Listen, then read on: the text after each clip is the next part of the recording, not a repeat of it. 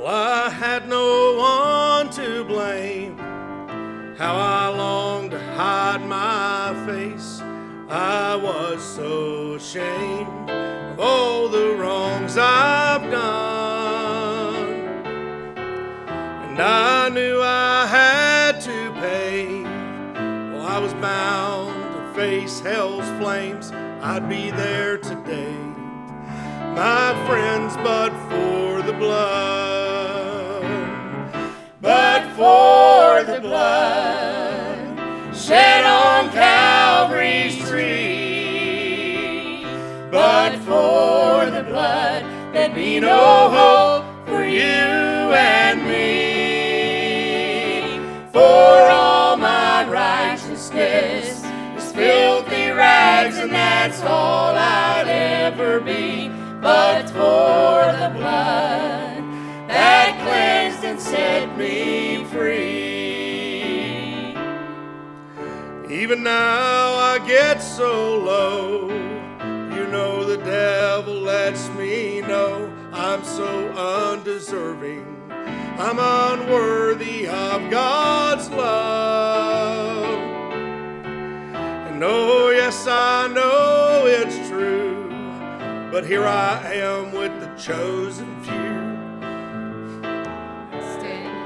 Well, I stand just by the blood. But for the blood shed on Calvary's tree. But for the blood, there'd be no hope for you and me. Yes, for all my righteousness is filthy rags, and that's all I'd ever be. But for the blood that cleansed and set me free. But for the blood shed on Calvary's tree. But for the blood, there'd be no hope for you and me. For all my righteousness is filthy rags, and that's all I'd ever be. But for the blood that cleansed and set me free. But for the blood that cleansed and set me free.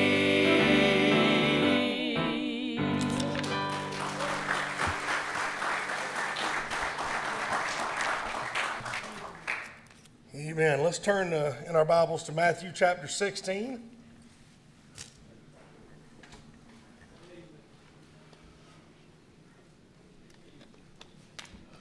Matthew chapter 16, and I'm going to read also from Mark chapter 8. You don't have to turn there, but if you choose to, you can. Matthew 16, verses 24 through 28. And then Mark will be chapter 8, verses 34 through 38. We are not by any means, any stretch of the imagination, finished with the book of Judges, but we are taking these next couple of weeks leading up to homecoming to spend a little time together in some other areas. And then October the 9th, we'll come back to the book of Judges and be there probably through the end of November, and then we'll finish it up. So I wanted to speak with you today on the subject of God's call. God's call. And I want to read to you here from Matthew chapter 16. And I'm going to read Mark chapter 8. It's the same event. It's two perspectives of the same event. But I want you to hear the wording in both. I believe that it makes the point of the passage. Beginning, if you will, stand with me in reverence to the reading of God's word.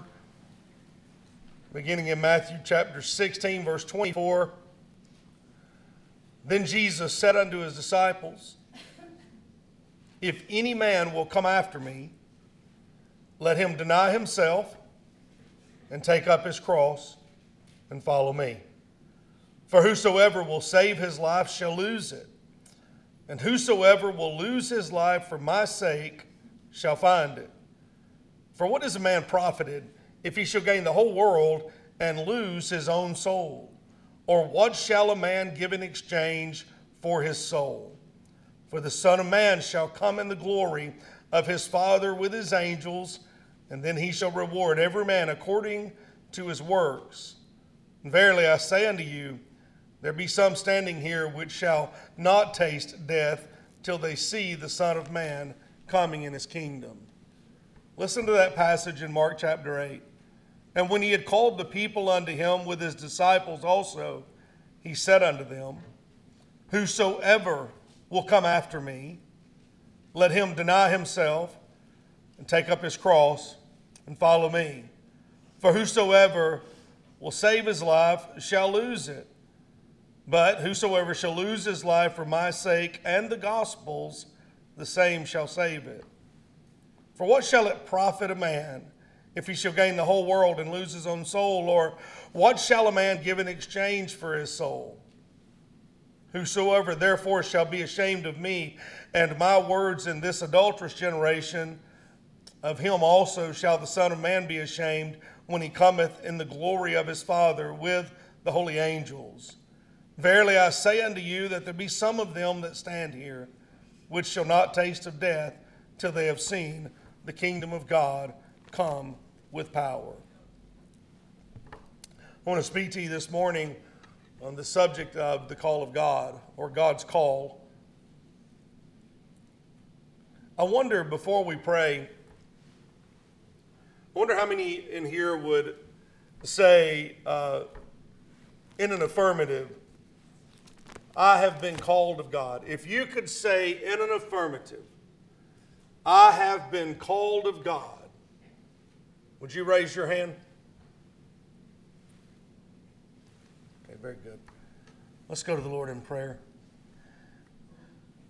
Father, I pray, God, as we come to you this evening or this morning, this second opportunity to share this passage, God, I pray that you would give us more clarity than the first. Lord, I pray you've seen the hands. Lord, you've shown me. Father, I pray that as we move into this passage, that God, you would open our eyes, open our hearts, open our minds to the truth. Father, I pray that we would hear from you this morning. Lord, I know that there's many here, and it's been a tremendous service already. It's been celebratory, and it's been praiseworthy. But Father, this part of the service is what makes the matter. And God, as we come to this time of sharing the Word of God, Lord, would you give us ears to hear? Father, I pray you'd do a special work in our presence this morning. In Jesus' name, amen. You can be seated. As we think about this idea this morning, the call of God or the calling of God, we could ask the following questions. We could, in order to set a stage or to develop a thesis of examination, is God still calling? Has God called you? How do we know when God calls? Is there a proper method of response when he does call? Those are the thoughts that I had moving this week. I suppose we might short this conversation, but I'm afraid that it has already been shorted too many times. I know this, we could also prop up this conversation with suspense and with drama, with superstition, and with hyperbole. And many times this conversation relies on those very thoughts, those ideas. My hope today is to be clearer than that, and I can be clear because I believe that the Bible is clear.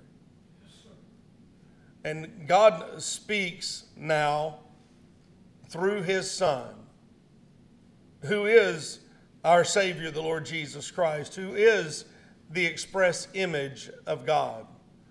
The writer of the book of Hebrews would state it this way in Hebrews chapter 1, God, who at sundry times and in divers manners spake in the time past unto the fathers by the prophets, hath in these last days spoken unto us by his Son, whom he hath appointed heir of all things, by whom also he made the worlds. What that says in plain English, or as plain as it could be stated, is that God, who in various different times, in all sorts of generations, through all sorts of societies, in all forms of economies, at various different times, and in varying different manners, in all different forms of communication, in the times past, he spoke to the fathers, those early believers, through the prophets. But now, he speaks through his Son.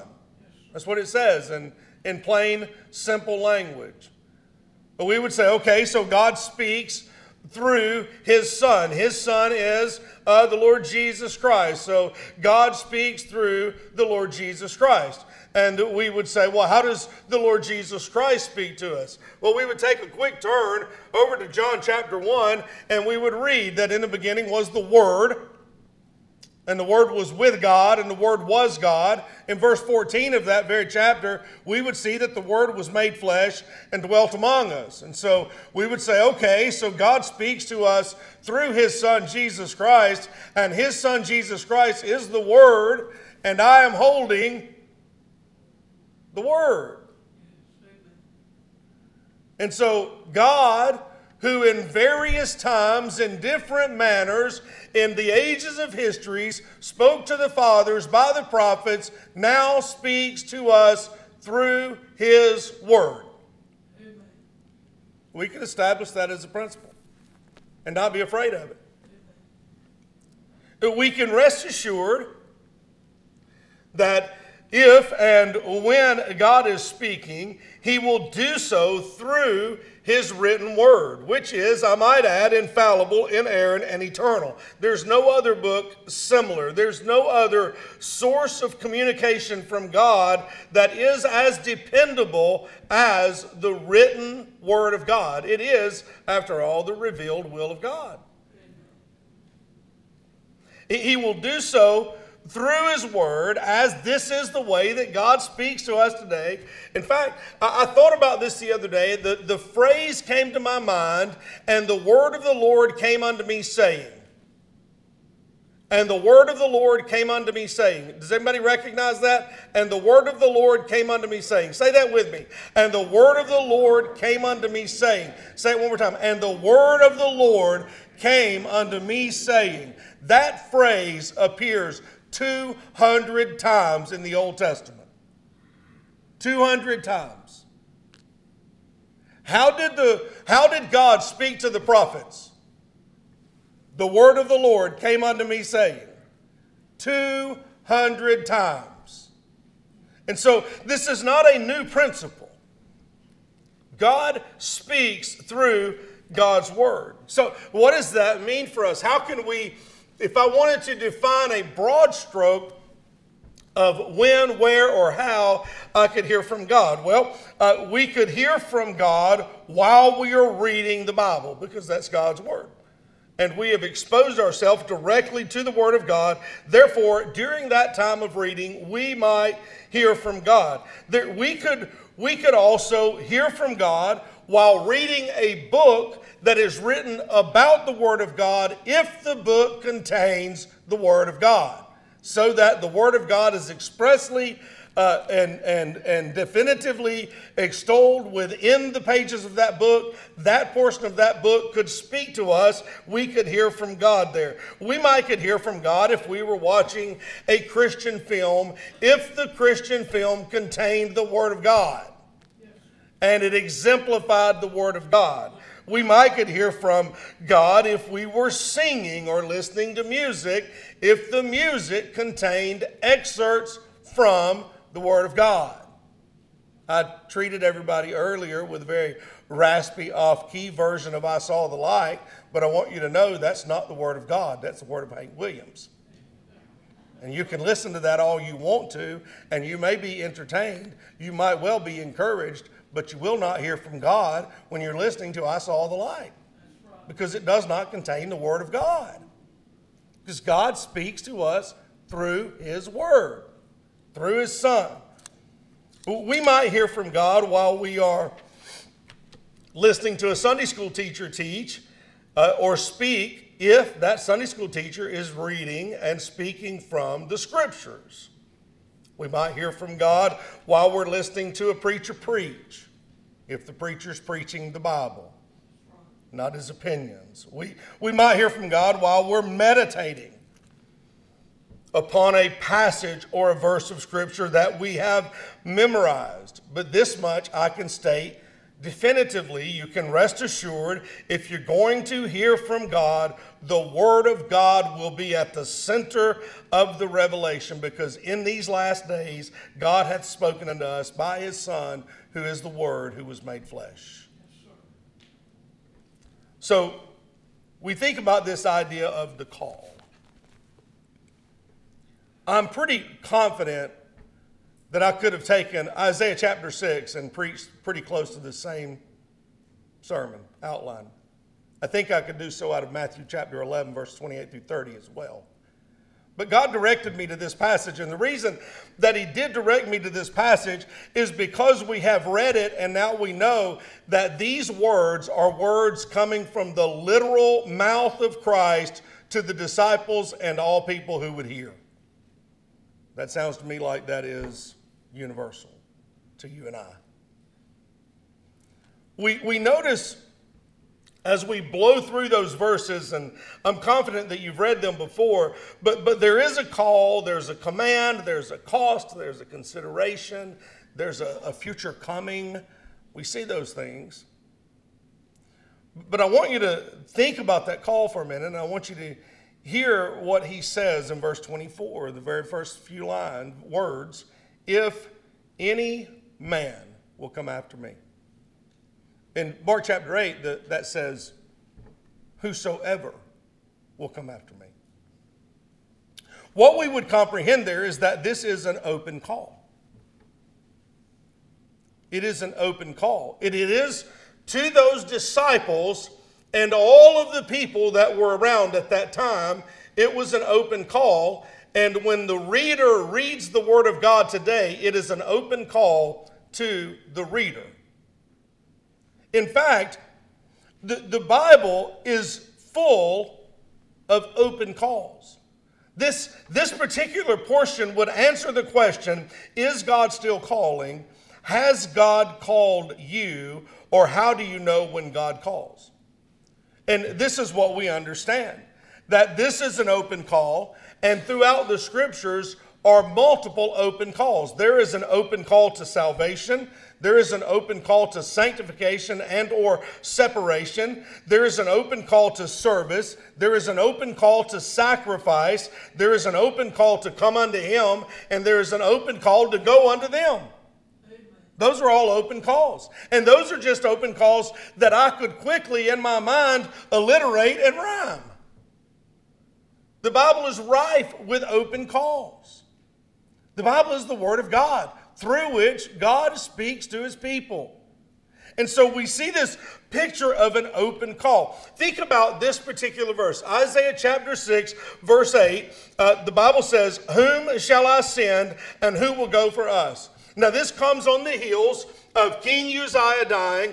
Isaiah had all of his faith and trust in King Uzziah. Uzziah dies. Suddenly Isaiah's eyes are open. He sees the Lord high and lifted up, seated upon the throne. His train fills the temple. Isaiah recognizes that that's God. The king wasn't God. The government's not God. I'm not God. The Torah is not God. That's God. And he sees Him and he says, woe is me. I'm a man of unclean lips. And God purges His lips, and God then says, whom will go for us, and who shall I send? And Isaiah said, I'll go, send me. That is an open call.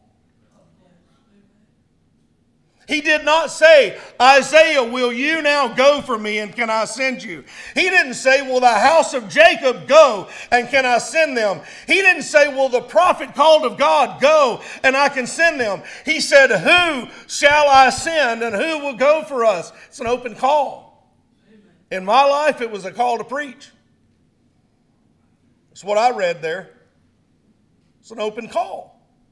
Matthew chapter 11, verses 28 through 30. Another one of my favorite passages. I'm confident that you like it as well. Come unto me, all you that labor and are heavy laden, and I will give you rest. That is an open call. In the book of Matthew, it's actually a transitional time. It is a time where Christ is transitioning from the presentation of the kingdom to the presentation of the gospel, if you want to get right down to it. And in that passage, it's an invitation. But it's an open call, and the open call is to come unto Him, to come unto God, to come unto salvation, to come unto rest. It's unqualified, it is unconditional, and it is a calling to all who labor and are heavy laden. It's an open call. And if the reader reads it today, God is asking you, are you heavy laden? Are you burdened? Are you tired? Come unto me. Leave society, leave the world, leave all those things behind and come unto me. It's an open call. John 3:16. Another passage you know very well. What does it say? Whosoever believeth. Whosoever believeth in him shall not perish. That is an open call. That means that in that verse, in any one of those verses, Corey, who shall I send? Corey, will you go for me? Gary, who shall I send? Gary, will you go for me? That's what that means. It's an open call. Corey, if you're tired, come unto me. Corey, if you're heavy laden, come unto me. Corey, if you believe, it's an open call. Romans 10:13, whosoever shall call upon the name of the Lord shall be saved. That's an open call. Whosoever shall call upon the name of the Lord. It's an open call. Romans chapter 12, the Apostle Paul encouraging the Christians at Rome to stand apart and to be faithful to God. And he says, I beg you by the mercies of God that you present your bodies a living sacrifice. It is an open call to sacrifice, an open call to submission to God. 2 Corinthians 6:17, Paul says to the church at Corinth, come out from among them and be ye separate. When I read it, it's written to the church at Houston. It's an open call. It is written to speak to us. Matthew 28:19, go ye therefore. Mark 16:15, go ye into all the world. Acts 1:8, be witnesses unto me. Those are all open calls to serve. Every one of those are open calls to serve Christ and to seek the lost. That means that a call is given to every born-again believer. Jesus uses the words, follow me, in that context. Follow me 13 times in the New Testament. And every time he did, he was saying it to a disciple or persons that would hear. But every time you read it, he's saying it to you. It's an open call. Follow me. It's an open call. In these two passages we're looking at, they're open calls. This is the question, or one of them.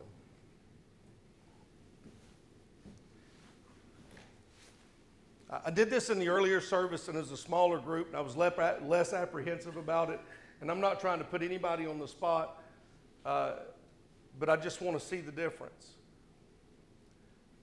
At some point in time in the scriptures, the Lord says, whosoever believeth in me shall be saved.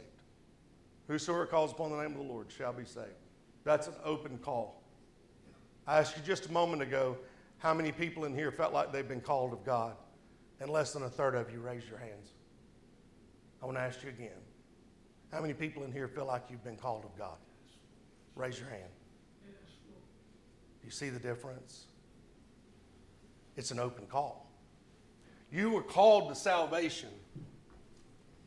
God called you to salvation. He spoke to you through His Word.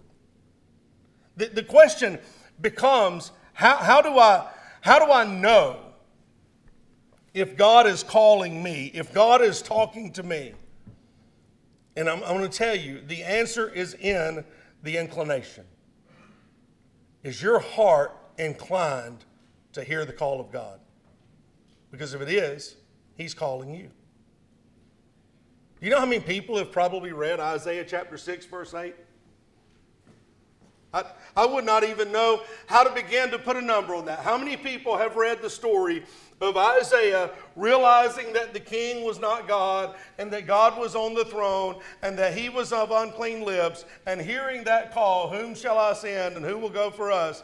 I cannot determine. I don't know that it would be a number you could even account of how many people have read that. But when I read it, it had my name written in it because it's an open call, and the Holy Spirit inclined my heart to hear that call. Amen. And so in that moment, I knew that call was for me. I'm telling you today, if you're a born-again believer, the Bible is full of calls just like that, and they're for you. They're meant for you. If you're here today and you're not a believer, the Bible is full of calls that are calling you to salvation. They're meant for you. Well, how do I know they're meant for me? Is your heart inclined to hear them? If so, God is doing the work for you. Look at the latter portion of verse 24. If any man will come after me, he says. There's the open call. Then there's this order command. And it's 3 steps. We could extrapolate the sentences to read this. Let him deny himself, and let him take up his cross, and let him follow me. We could do that without doing any damage to the Scriptures. There's 3 imperatives there. There are 3 basically commands. So we come to this grasp of, okay, there's an open call, and that the call of salvation is for the whosoever will. It's an open call. It's a call of God. And then once the whosoever will have become the elect according to God, then there is a call that is an open call for service. There is an open call for sanctification. There is an open call for sacrifice. And so the individual would say, okay, I heard the call for salvation. I responded to the call for salvation by believing and placing my faith and trust in Him. I recognize that He is God and that I am not. I have repented of my sins of unbelief. I have believed the gospel. I have moved in that direction. So what is God doing in my life now? Is He still calling me? And if He is, how should I respond? And this passage tells you step by step how you should respond to that open call. It's just right there where you live. The very first thing we notice is that when God calls, and if we choose to answer, there's an investment that must be made. And the investment is to deny self or remove self. Now, I want you to consider this very, very deeply for a moment. I want you to hear, if you've not heard me yet, I want you to think about this idea of self and denying self. The Lord in this passage goes directly to the heart of most of our problems. And the heart of most of our problems is self. That's where the problem is. It's in ourself. And this is never truer than in salvation. Salvation brings a dethroning of self. That's what happens in salvation. We have to come to the realization that there is a God. I did this again. I don't want to be redundant, but it's a smaller group. It was easier, but I'm going to do it again. And some of you have been listening to me preach for much too long. Some of you have been listening to me preach for nearly 11 years. And God bless you for it. I believe He will bless you for it. There's a special crown. It's the sufferer's crown. You'll get that crown. But you've heard me say this, and look, I understand that it could be controversial, but it's not controversial in Scriptures. When the Bible says repent and believe the gospel, what am I repenting of? Can somebody say it out loud? Unbelief. The sin of unbelief. Now what you've heard in its broad strokes, when we articulate it later, it's true. But in the beginning, it's a broad stroke. What you've heard is repent of your sins. Yes. And then you've heard sins defined as drinking and swearing and cussing and country music and tobacco and all these things. And listen to me, they're all wrong. And you should repent from every one of them as a believer. But when you're lost, you don't have the ability to repent from them. You are ruled by the flesh, and therefore you are conquered by the things of the flesh, and you're under the control of the flesh. The repentance is repenting of unbelief. And what that unbelief looks like in almost every person's life is that you are on your own throne. You are serving yourself. You're promoting yourself. You're praising yourself. You're protecting yourself. You're coddling yourself. You're loving yourself. And self is wicked. Self is sinful. Self cannot be depended upon. And God says, I have come to save you. Repentance is looking up and seeing God on the throne and realizing I have usurped authority over God in my life and placed myself on His throne, and I am repenting of that, and He is on the throne, and I'm recognizing that He is the Lord of my life. That's repentance. Yes, sir. That's what salvation is. When this passage says deny self, Christ is going straight to the heart of the problem. Do you know who keeps you from being saved? Self does. What keeps you in your lost estate? Self. Self-desires, self-will, self-worship, self-concern, your own plans, your own dreams, your own desires. That is standing between you and God. And God says, Christ says right here, if you want to follow me, the first thing you need to do is deny self. Amen. Repent. No, self doesn't just stop or stand in the way of salvation. Self is tough. It's obstinate. And it remains with you till the day you die. Read Romans chapter 7 sometime. Paul talking about dealing with self. Those things I want to do, I don't do. The things I don't want to do, I end up doing. That's the Apostle Paul writing that. Self stays there. So you dethrone self. You say, Lord, there's a God, and it's not me. It's Him. He's God. And I've repented of that unbelief. I don't have myself on the throne anymore. I've put Christ, I've recognized Christ being on the throne, and He is the Lord of my life, and I'm going to surrender unto Him. And every morning, self wakes up and says, put me back on the throne. Let me get back on the throne just for today. Hey, did you see the way that guy talked to you? Let me back on the throne just for a minute. I'll take care of this. And self is fighting to get back on there. And you've got a born-again believer that is trying to live a Christian life, and self is buffeting him constantly. And self is standing between you and serving God the way God has called you to serve. Self is standing between you and sanctification. Self is standing between you and separation. Self is standing between you and service. Self is standing between you and submission. Self is creating havoc in your life. And Christ says right here, you want to follow me? Deny Him. You put that one off the throne. You deny self. We understand there's an investment. It is the removal of self. Next, we would see there's an indication. Deny self, and there's an indication. Take up your cross. That means it's going to require some sacrifice. Now, I want to take a moment here with this cross thing. There's an allusion to the cross. There's even an allusion to our cross. So it's a personal cross. is personal, but hear me right here. It's not literal. Your cross, as a born-again believer, is not the debt that you ran up as a lost person. Literally. It is not your poor financial status. Your cross to bear is not a bad career. Your cross to bear is, mine's in the room right now. I said this earlier, so it's not meant it personal.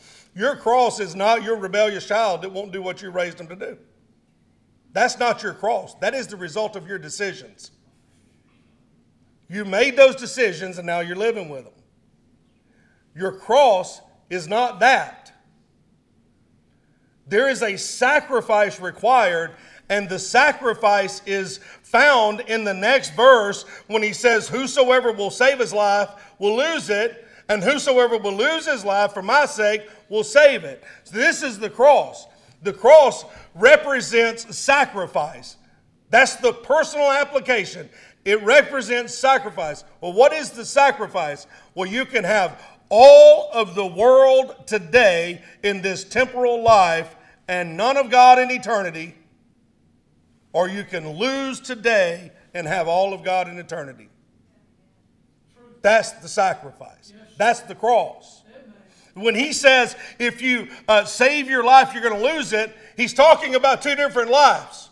Save the life you currently have, you lose the life I'm going to give you. Lose the life you currently have, gain the life I'm going to give you. That's the sacrifice.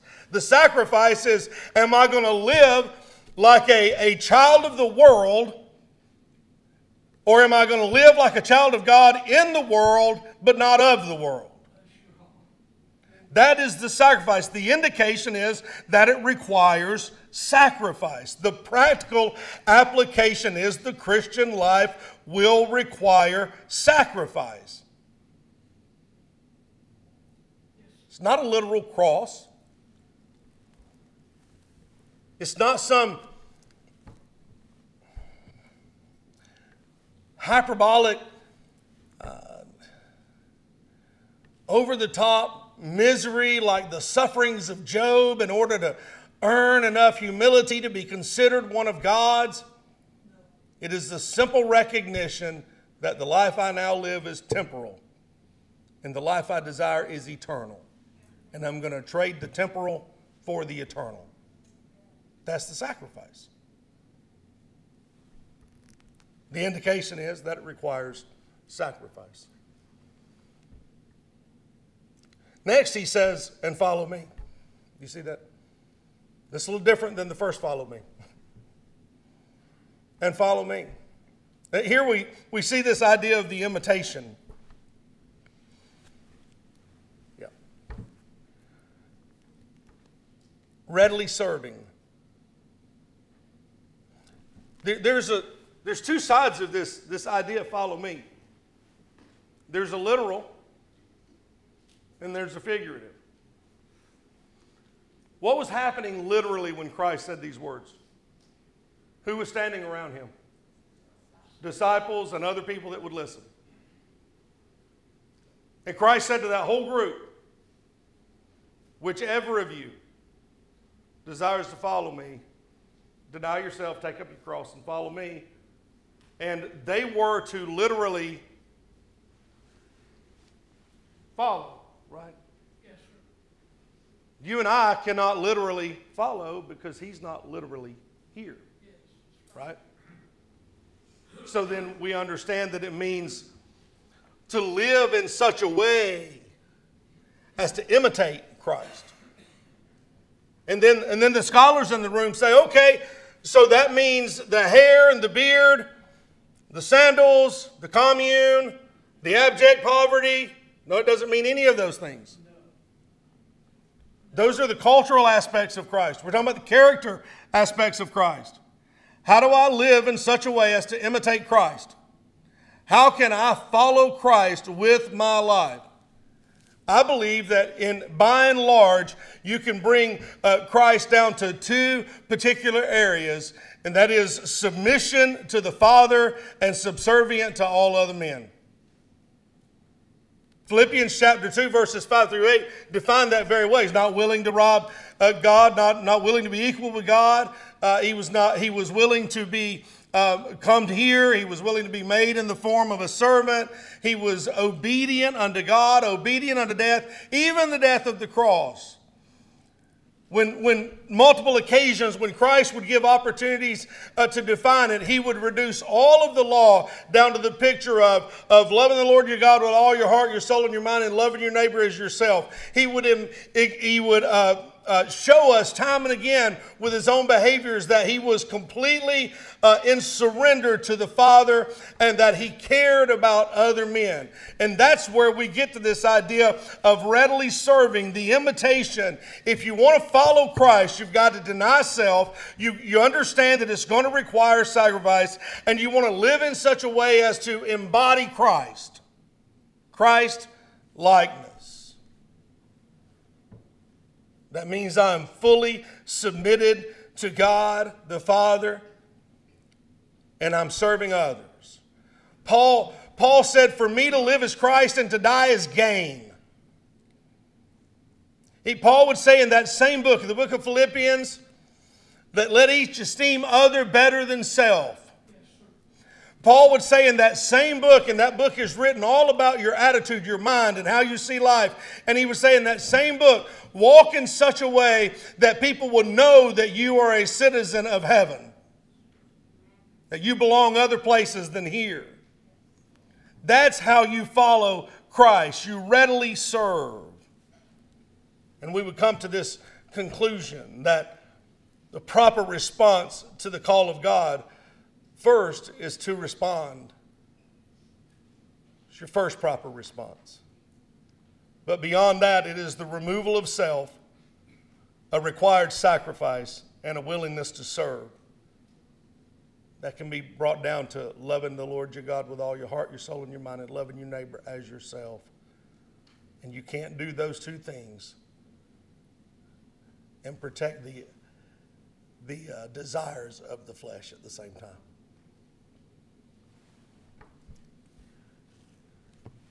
You hear constant encouragement from this pulpit and from these classrooms to read the Word of God. Do you know that I believe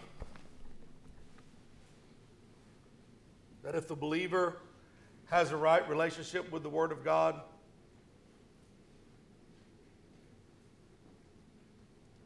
the pastor would never have to say, I need you to do so and so?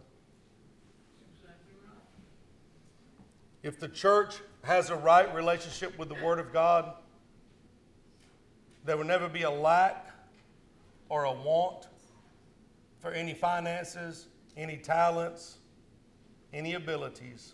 The church will always be well provided, because within the Word of God is a whole litany of open calls waiting to be responded to. Would you stand with me this morning?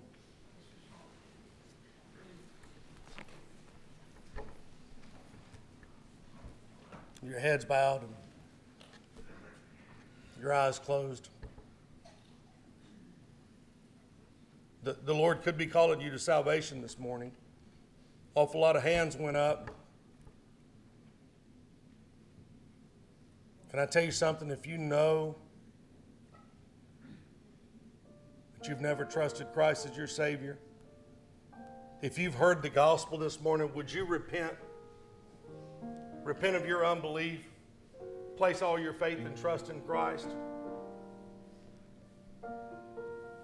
I'm not going to lead you in a prayer because I believe if the Lord puts it on your heart, you'll know the prayer. But the altar's open.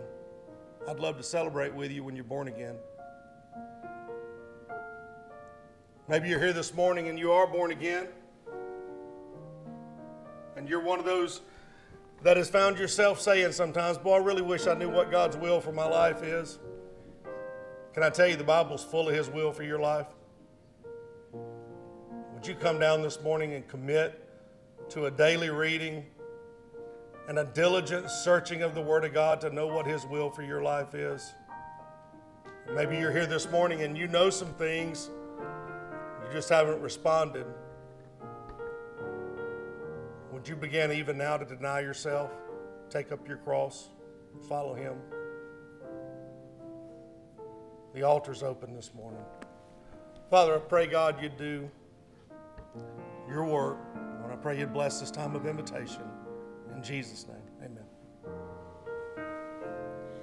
I traveled down a lonely road, and no one seemed to care. The burden on my weary back had bowed me to despair, and I oft complained to Jesus how folks were treating me. And then I heard